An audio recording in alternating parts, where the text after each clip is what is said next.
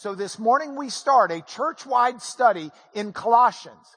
And because of our fantastic Pastor David Fleming, I've been given a little dispensation and a little room here. So you've got the handout booklets, I hope, that everybody gets. And if you've got them, great. Make notes in them, do whatever. We're going to do multiply on steroids. I mean, we're going to do like multiply to the 5th power. We're going to dig in a little bit deeper. We're going to have some really good opportunities to study Colossians in some additional depth. And I'm excited that you're here this morning to get started in it with us. So here's what I need you to do.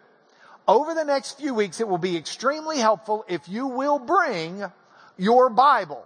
Either a hardbound Bible or bring an iPhone Bible or bring an iPad Bible or whatever it is. And in addition to bringing a Bible, bring a pen. Or if you're using an iPhone or an iPad, bring a finger. So that you're able to make some notes or do whatever you need to do. We're looking at a letter that is in the New Testament. It is a letter called Colossians. It was written to a specific church in a town called Colossae. Hence the name, Colossians. So we need to start out by understanding what it is we're looking at. I threw up a satellite image of the Middle East, I guess. The Mediterranean world might be better use for that, because we've got most of Europe in there, Northern Africa, the Middle East, and even into India and those parts of Asia. So to orient, for those of you who just think that the world revolves around Lubbock, Texas, and you kind of don't know where else there is other than Lubbock, up there on that boot is going to be Rome.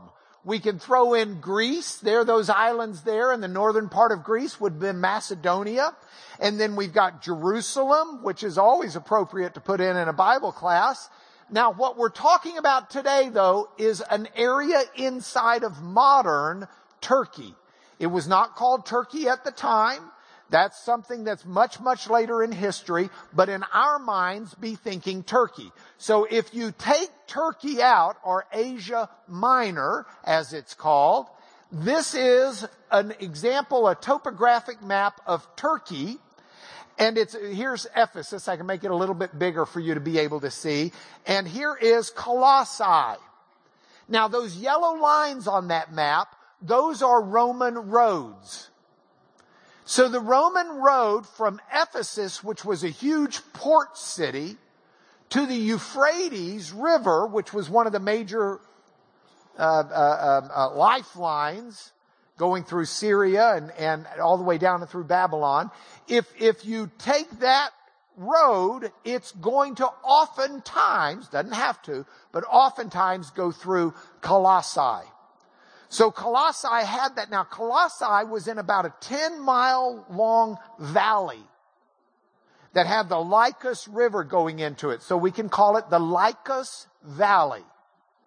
And there were 3 main towns in the Lycus Valley. By the way, those mountains, you've got peaks that are as high as 8,000 feet. They got a lot of snow. So in the valley, though, you've got 3 main towns. One of the largest ones was Laodicea. Now, Laodicea was a banking center. When Cicero toured the area, he went to Laodicea to cash his letter of credit and to get his money that he needed in that area. So Laodicea is a pretty big town during the time that Paul's writing the letter to the Colossians. The second town that's in this valley that's a big town is Hierapolis. And it was famous for its medicinal springs. There are volcanoes in this area. It was an earthquake-rich area. And as a result, you had a lot of heated water, especially in the area of the town of Hierapolis. And a lot of people would go there to get skin treatments and other things, maladies cured from their efforts with the springs there, the hot springs. And also, the water there in the Lycus River had a chalkiness to it, a mineral content that was very chalky. And it affected things. In fact, it was useful for Colossae because Colossae was a city that had been around over 500 years at the time Paul's writing this letter. But it had really become a much smaller town. It was it was the lesser of the three towns in the Lycos Valley. They did have a wool there because the volcanoes left rich soil. The sheep in the area were just fantastically fed. And they had wool, and they would take a type of root from a plant and mix it with the chalky waters of the Lycos River, and they could make a purple dye. And it was cheaper than the other way to make it off of this very small little bit of sea life that you could get. And so it was a center for that kind of work, but it's not a big town anymore. And in fact, an earthquake around probably within 5 to 10 years of Paul's letter destroyed the town, and it wasn't rebuilt for hundreds of years. It's never been excavated. There are 2 universities right now that have it on their plans to excavate the town of Colossae, but they're not even 100% certain exactly where to find the ruins. So that's something to keep in mind. It'll be really neat to see it unfold. But for now, we've got the Lycos Valley, we've got the banking center, we've got the Hierapolis with the medicinal springs, and we've got Colossae. All of those towns are part of an area called Phrygia. Now, Phrygia has 3 basic people groups in its population. It has the natives from Phrygia who had been there for 1,000 years. But in addition to the Phrygian natives, there were Greek traders and colonists who came in, who moved into the area, and they populated it, and they were a significant amount of the population. The third most populous group? Jews. Jews had been repopulated into that area. And we've got an idea of how many Jews there were, because Jewish men were all supposed to send either half a drachma or 2 days' wages, depends on which reference you're reading, but send it each year back to the temple. And in 50 to 75 years before Jesus, the Roman rulers said no more shipping gold outside of Phrygia. I don't know if they were trying to continue it as a banking center, but they put a ban on shipping gold. Those Jewish men who were compelled to follow the Jewish law and continue to give their tax to the temple in Jerusalem went ahead and paid it anyway. And Cicero writes about Flaccus, the Governor Flaccus, Flaccus, Flaccus, I guess. Governor Flaccus actually accosted one of the shipments. You can do the math from how much, it was like 20 pounds of gold. You can do the math and work it out and figure out that there were probably around 10,000 males paying tax out of that area, which means you've got probably family-wise at least 50,000 Jews. That's a lot of people in such a small area. So with that type of a population, it's not surprising that there would be a Christian church. Because the Christian faith is, at that point, not simply a Jewish faith, but a Jewish and Gentile faith, having its roots in Judaism. So you've got a church there in Colossae, and we need to know a couple of things about it before we get too deep into the letter. First of all, this is a church Paul's writing to, but Paul didn't start the church. It was probably started when he was nearby in Ephesus, where he lived for almost 3 years. But it wasn't Paul who started the church. In fact, you read the letter and you realize Paul never even been there. But he did have a lot of friends there. At least, remember now, this is 55 AD, 60 AD era. They don't really have church buildings. They meet in people's homes. And we know one of the congregations, for lack of a better way of saying it, met in the home of Philemon. And so when Paul sent the slave Onesimus back to his slave owner, Philemon, that may be how the letter went. But Paul knew them, and so we've got this letter from Paul to this church in Colossae, and we call it Colossians. Now, this letter is what we call an occasional letter. An occasional letter means Paul didn't just write it. He had a reason to write it.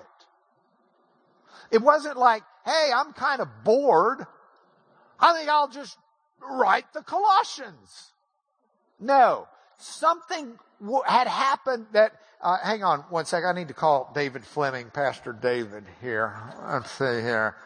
713-555, Pastor me now. Hello, David. Pastor D? Yeah, Mark Lanier. Listen, I'm teaching the class right now. And, well, first of all, I want to say great sermon. Great sermon. Did a great job today. I'm always thankful every time. Yeah, Brent's here. Yeah, no, he generally does not leave early. He stays. Yeah. Okay, well, anyway, the reason I was calling is I needed to tell you a couple of things that I'd like you to do differently next week. David? I dropped the call. You didn't have the benefit of hearing the other side of that. Well, there wasn't another side. That was a fake call. Okay. Wasn't another side. But I want you to think of reading these letters, like Paul's letter, like a one-way phone call where you're only getting to hear half the conversation. You can imagine what David may have been saying based on the conversation you're getting to hear, but you don't really know. So when we're reading Colossians, we get an idea of what the Colossians are saying and what they're doing, but we don't really know. We've got to kind of read into the circumstances or the occasion for Paul's letter. Now that's going to be very important, because there are going to be passages in here where Paul in chapter 2 says, here, let's throw it up here. There are going to be passages in here where Paul talks about Colossians 2:21. He says, if with Christ you died to the elemental spirits of the world, why, as if you were still alive in the world, do you submit to regulations? Do not handle, do not taste, do not touch.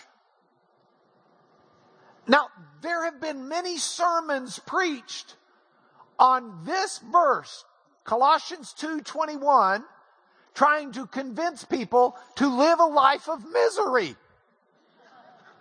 You better not touch. Don't eat for taste. That stuff's supposed to be nutritious, not tasty. Because donuts are so nutritious. I want to tell you, that hole in the middle of the donut, there is not one bad thing for you in that hole. Do not taste, do not touch. You know, sexual relations between a husband and wife should be only for procreation, not for pleasure, no touching. There have been sermons preached. And the problem is, Paul's quoting the Colossians there on something he's trying to fix. The English Standard Version tries to tell you that by putting it in quotation marks. Do not handle, do not taste, do not touch. He's saying, your people who are saying this are wrong. But if you don't read it understanding that Paul's addressing a problem, you don't pick that up so readily. So, within the framework of that, think of this as a one-way phone call. Think of this as Paul trying to address issues that he needs to address. And then as you read it, you get a better glimpse. So this morning, I taught live at Jersey Village, and they run a week behind us, so they'll get this next week, but I had to serve them up something unique for them. So they got to do homework. And as they're watching this, I'm seeing who did their homework. Because what I asked them to do is what anyone should do if they're reading and studying a letter of Paul's. The first thing you need to do is get your legal pad, lawyer, or get your tablet, or whatever it is you write on, your handy dandy notebook, and read the letter in one sitting. And when you do, answer this question. Make notes. Why did he write this? And then write your ideas down. And when you read it through in one fell swoop, you will begin to not only understand why he wrote it, but you'll get the context of the various things that are in it. And then you break it down and try to understand it by its natural divisions. But you don't even want to do that until you've read the whole letter through. So when scholars write about this, why did he write it? Scholars call that the occasion. So what was the occasion that caused Paul to want to write? Bless you. Well, we can find it in a couple of passages. They're mainly in chapter 2. I'm going to throw them all up here at once, so we'll just look at them as we work through chapter 2. So in chapter 2, Paul explains why he's writing this letter. We'll go into it in more detail when we get to chapter 2, but we need to understand it to put the whole letter into context at the start. We can see this is why he's writing in part because of the way it begins. I want you to know how great a struggle I have for you and for those at Laodicea, and for all who have not seen me face to face. I told you Paul hadn't been there. That their hearts may be encouraged, being knit together in love, to reach the riches, ... Verse 4. I say this in order that no one may delude you with plausible arguments. Paul's worried they might be deluded, misled, taught wrongly about some plausible arguments, some things that might sound sensible to the Colossians. He says, even though I'm absent in body, I'm with you in spirit. I'm rejoicing to see your good order. I'm rejoicing to see the firmness of your faith. And he continues, therefore, as you received Christ in the Lord, Christ Jesus the Lord, walk in him, rooted and built up. Verse 8, see to it that no one takes you captive by philosophy and empty deceit, according to human tradition, according to the elemental spirits of the world, and not according to Christ. So he's writing because he's concerned that whatever's going on there at that end of the phone call, Paul is concerned that the church is in danger of being captivated by philosophies that are empty, that are false, that are deceptive, that are according to human tradition. We don't know what human tradition that was. We can surmise. We can surmise it might have been Greek human tradition, Plato. We can surmise it might have been Jewish human tradition, a legalism. Both of those seem to have merit when you read the entire letter. But regardless, we know that Paul is concerned, and so he's writing this. According to the elemental spirits of the world. Now that's a an interesting translation. Scholars debate on how to translate that. And we'll talk about that in more detail, but it might mean the idea of angelic spirit beings, but it might also just mean the traditions within their lives.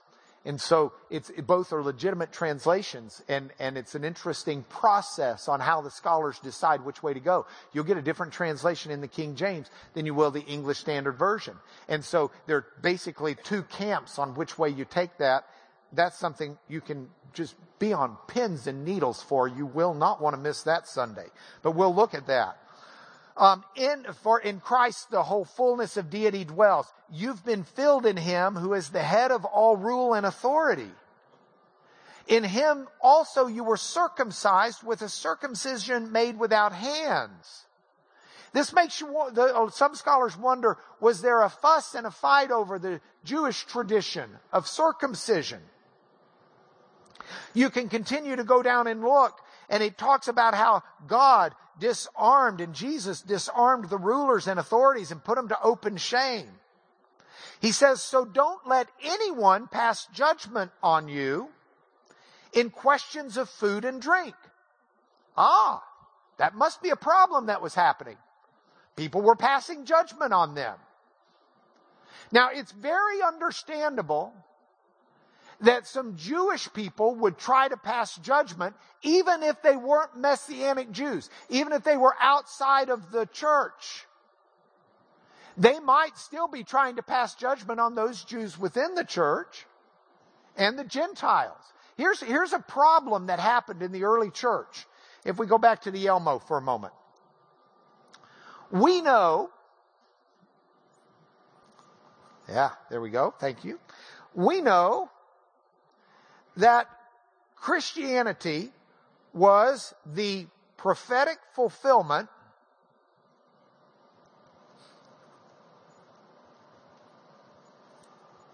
that God had promised to the Hebrew nation.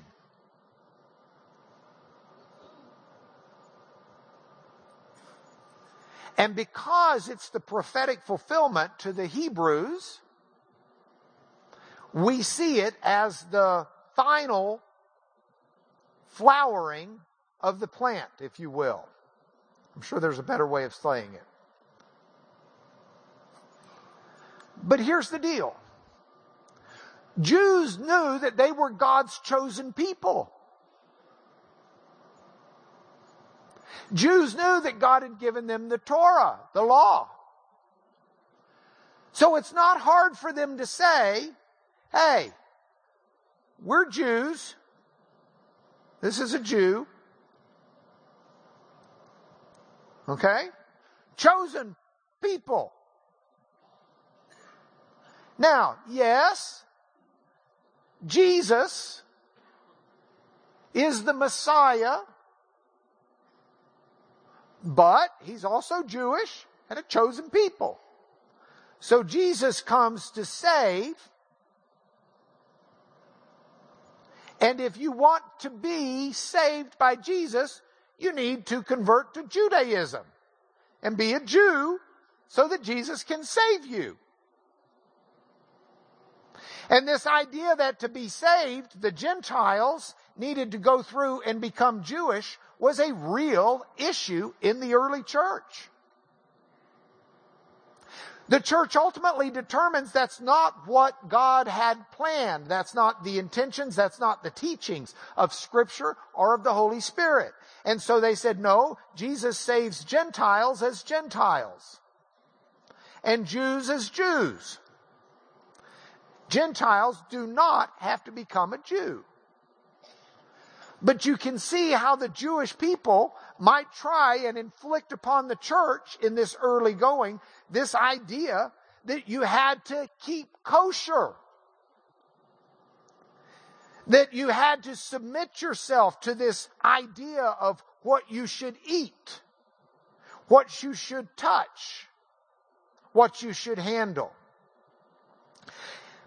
Paul says, look, these indeed make an appearance of wisdom in promoting self-made religion and asceticism and, giving your life it makes you look like a holy Joe. Severity to the body. But he says it's not really of any use. It might give you the appearance of being holy, but that's not holiness. And so you've got to be real careful there. Well, now these are the occasions of Paul's letter. So if we've got an understanding of that, now we can start looking at the letter a little bit more fully. And as we look at the letter, we'll look at some passages and we'll see some neat things in the passages. But we'll also see some opportunities to dig deeper.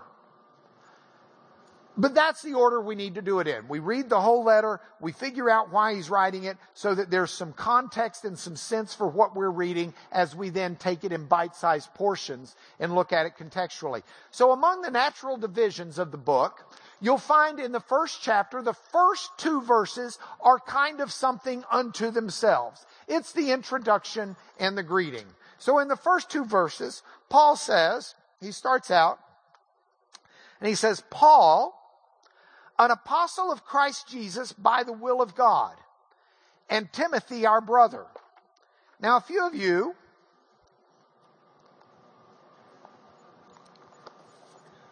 like this stuff in the Greek. And this is about as simple a Greek as you're going to get. So this is worth looking at. Paulos.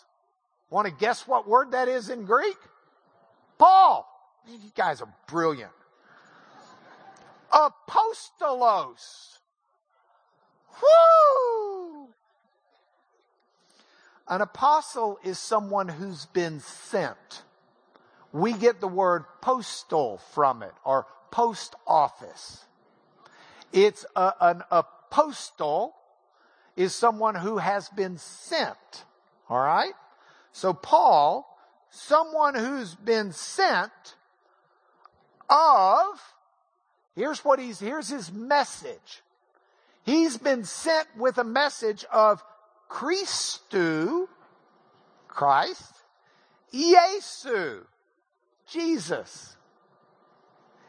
Dia, telematos, dia in this sense means through or because of. Telematos means the will or the desire. Okay? Theou of God. So Paul starts out in his very first sentence. And he says, Paul, now they haven't seen him, they know who he is. But he identifies himself, Paul. Someone who's been sent with the message of Jesus Christ from the will of God. Paul wasn't sent to them by the church in Jerusalem. Paul wasn't sent to them by their mamas and daddies. He wasn't sent to them by the Caesar. He wasn't coming to them because he was bored. He wasn't coming to them because it's how he made his living. This was part of his paycheck. He'd not been sent as a missionary by a different church.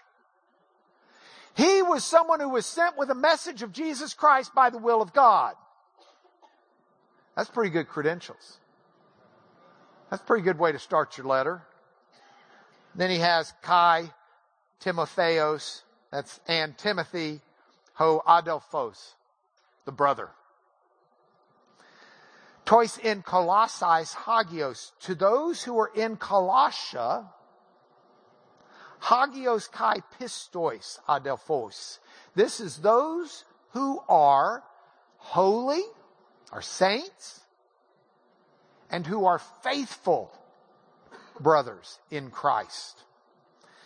See how I did. Paul, an apostle of Christ Jesus by the will of God, and Timothy, our brother, to the saints and faithful brothers in Christ at Colossae.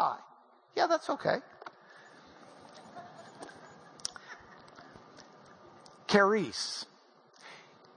If you were reading a standard Greek letter, the odds are it would start with the person who sent it identifying themselves. They didn't have stationery with letterhead on it like we have now. I send out a legal letter. People know it's me. It says Lanier Law Firm at the top. So letters back then would typically begin with the author identifying her or himself. And Paul does so, and then identifying who it's to. And that's what he's doing here. And typically it would have a greeting that was close to this. Paul changes the greeting, the Greek greeting, just a little bit down to just simple grace. Charis means grace. Grace, amen, to you. And irene, which is peace. Now that's the Hebrew greeting. Shalom in the Hebrew. And so Paul's extending a Greek greeting and a Hebrew greeting and saying that they both are apotheou patros hemon. Both of those are from God, our Father. So there's some beauty here. Paul recognizes everyone's seat on the bus. And all of it is in reference to who God the Father is. See, Paul's seat on the bus is the person who's been sent with the message of Messiah Jesus by God's will. And Timothy, his brother, working with him. And they're writing to the church who's holy, who's faithful, extending them grace and peace from God, who's also their Father. And so it's all wrapped up together in reference to who God is, and that's what Paul's doing here. So that's the first natural division. Now I want to move past, how are we doing time-wise? We're doing good. So the next natural division is Colossians 1, 3 through 14. Now this is a pastoral prayer. Paul is a pastor. He's got a pastor's heart, the heart of a shepherd for this church. And if we look at it, it's got some really cool stuff in it that's worth looking at. So I want to do that. Yeah. So here's the prayer. By the way, take note of how Paul does this. There's a little lesson to this for the way we deal with people. I mean, a lot of people will say, you know, I've got to correct this error that I see out there. And they just jump on someone like vicious. Paul never did that. In all of Paul's letters, even when he had some harsh rebuking that he had to do and some harsh training, he always starts out by loving on them and telling them the positives and building them up. So he says, we always thank God, the Father of our Lord Jesus, Messiah, when we pray for you, since we heard of your faith in Messiah Jesus and of the love that you have for all the saints, because of the hope laid up for you in heaven. Now, some of you are Bible scholars, and the alarm bells may be going off. Does that sound Pauline? Look at this. We've heard of your faith in Christ, the love of the saints, and the hope laid up for you. Faith, love, and hope. Where have you seen that before in Paul's writings? 1 Corinthians chapter 13. The chapter on love. Look how it ends. Faith, hope, and love abide. These three. But the greatest of these is love. Do you know why love's the greatest? Because there will come a day where we are in God's kingdom at the end of days. And faith will be made sight. Hope has been achieved, but love will continue throughout all eternity. So this is very Pauline language. He admires them because he's heard of their faith. He's heard of the love that they've got. He's heard, he knows they're aware of the hope laid up for them. And he says, of this you have heard before in the word of truth, the gospel, which has come to you. Now I need to pause for a moment, and we need to look at this word gospel.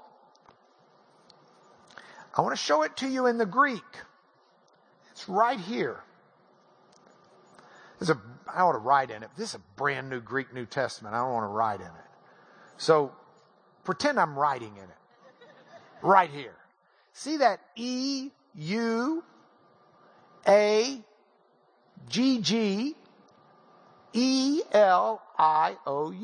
Hey, I owe you. If I wrote in this, I owe you a new Bible. EU is a Greek word all by itself. It means good. EU, good. Doesn't sound like it'd be good to us, EU, but it's good. You combine it with the Greek word for death, thanatos, and you get euthanatos, or euthanasia, which is supposed to be a good death. I'm not a fan of it, but that's EU, good. Now, A-G-G, in Greek, when you have two G's together, you pronounce it as N-G. So when you've got this word A, we can write on it this way. E-U equals good. All right? And then A, which is our A, and instead of a G-G, in our language, we would pronounce it N-G. E-L. That I-O-U at the end, that's just an ending that tells you what part of speech it is. So ignore that. That's not really the root of the word. All right? So this is, now what does angel mean in the Greek? A messenger, or in this sense, a message. And that's why this word that's translated gospel literally means the good news or the good message.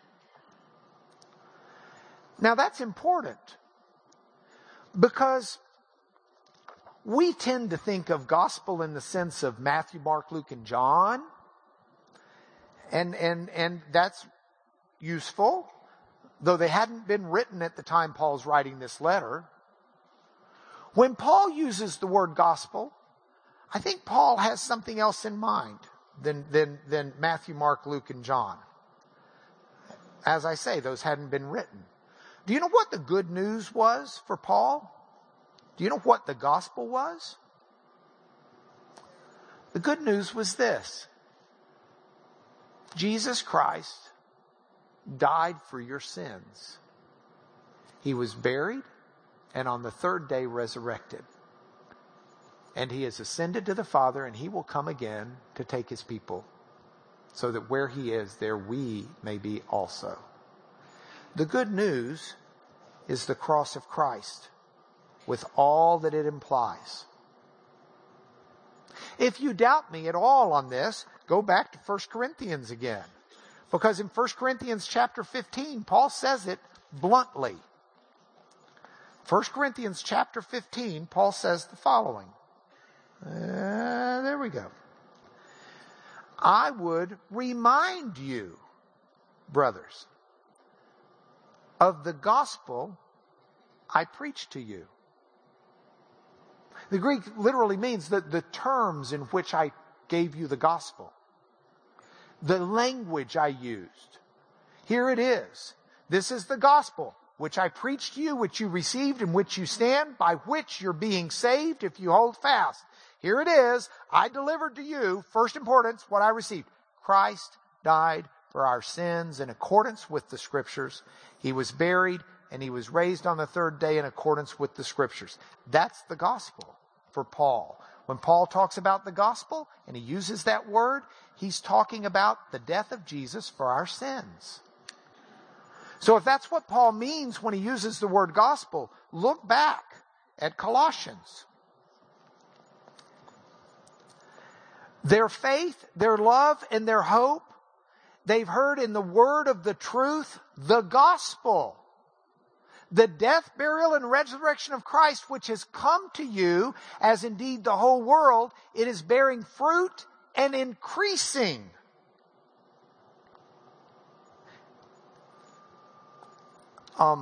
We got to pause for a minute. Paul was a rabbi. Paul studied under the most prominent rabbi of his day, Gamaliel. Paul knew his Bible. Do you see what this passage is saying? Do you hear an echo from the Old Testament scriptures? That the gospel, the death of Jesus, has going to the whole world, bearing fruit and increasing or multiplying.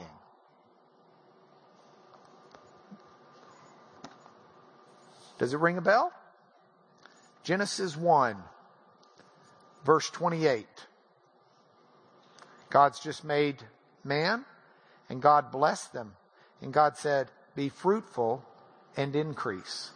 Multiply. And fill the earth. That was the charge mankind had, the first Adam, but it's being found and brought to fruition through the death of Jesus, which is actually increasing in the whole world, bearing fruit and multiplying in the whole world. You would find it over and over. I don't have time to look at the passages with you, but if you go to the PowerPoint for a moment, you can write them down. You'll see this is a constant theme for Paul. And not just Paul, in the Bible. Noah is told to be fruitful and multiply. Abraham, be fruitful and multiply. Isaac, fruitful and multiply. Jacob, fruitful and multiply. Israel is told to be fruitful and multiply. But then the final jazz comes in Isaiah 27 verse 6, where the Messiah is going to be the ultimate fruitful and multiply throughout the entire world. Isaiah 27:6 is just a tremendous passage. In those days, these are the days to come. This is the days of the Messiah. Jacob shall take root. Israel shall blossom and put forth shoots and fill the whole world with fruit. Paul understood that what was happening was the unfolding of God's eternal plan. Messiah, Yeshua, Jesus, the Messiah, Jesus Christ, is the fulfillment of God's plan, the ultimate blessing for all of the earth. To be fruitful and to multiply. It's that faith, hope, and love that should be increasing over and over and over. And so when Paul's writing this to the Colossians, he's not just coming up with stuff. He's writing about eternal truths. It is the death of Jesus that's the answer to the problems that have existed and the completion of the charge that was given to Adam and humanity in general. That was given to Abraham, Isaac, Jacob, Israel. To be fruitful and multiply the love of God, the salvation of God throughout the world. And this is what Paul says, you've understood. And so from the day we've heard, we've not ceased to pray for you, asking that you may be filled with the knowledge of His will in all spiritual wisdom and understanding. I've got to tell you, that's an Old Testament passage as well. And we're running out of time, so I'm not able to tell you all of this stuff. But that passage echoes Isaiah 11, 2 and 9. Let me at least just... Isaiah 11, 2 and 9. I hate not being on time, but you got to see this. There shall come forth a shoot from the stump of Jesse. That's the Davidic line, the line that Jesus was from. And a branch from his roots shall bear fruit. And the Spirit of the Lord shall bear fruit. Paul's just said fruitful. And the Spirit of the Lord will rest upon him. The Spirit of wisdom and understanding, counsel and might, knowledge and fear of the Lord. That's what Paul's talking about. He says this is bearing fruit among you. It's increasing. And I'm going to pray it continues to multiply. In spiritual wisdom and understanding and knowledge, that you will continue bearing fruit. In every good way. That you'll be in strength. That you'll be transferred from the domain of darkness to the kingdom of his beloved Son. That's an echo of the Exodus language, where they were transferred from slavery into the promised land. And so these are constant motifs throughout Scripture that Paul is weaving into his letter to the church in Colossae. They don't need to be fallen prey to these empty traditions and this bizarro wacko stuff. They just need to be firmly planted in the root truth of the message of God that's been there for thousands of years. Because it is through the death of Jesus that fruit can be born and all of us can be who God made us to be. And who could ask for anything more? What a wonderful prayer. I'm really excited to get to open Colossians with you. You've got those books. Look at those books. They've got important information. I'm not teaching out of the book because the book's not adequate. The book's fantastic.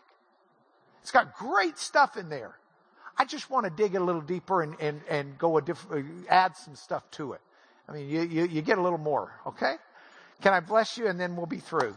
Father, I thank you in the name of Jesus for everyone who is paying attention to who you are, what you've said, and what you've done.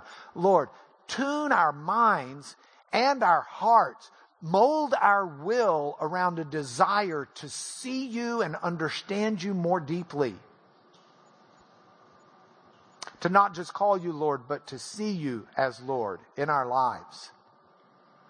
May your message, your good news that Jesus has made things right, may it percolate through not only our own lives, but through the words and the relationships that we've got to bring your kingdom in multiplying ways throughout this world. We pray through the righteousness of Jesus, not our own, Lord. Amen.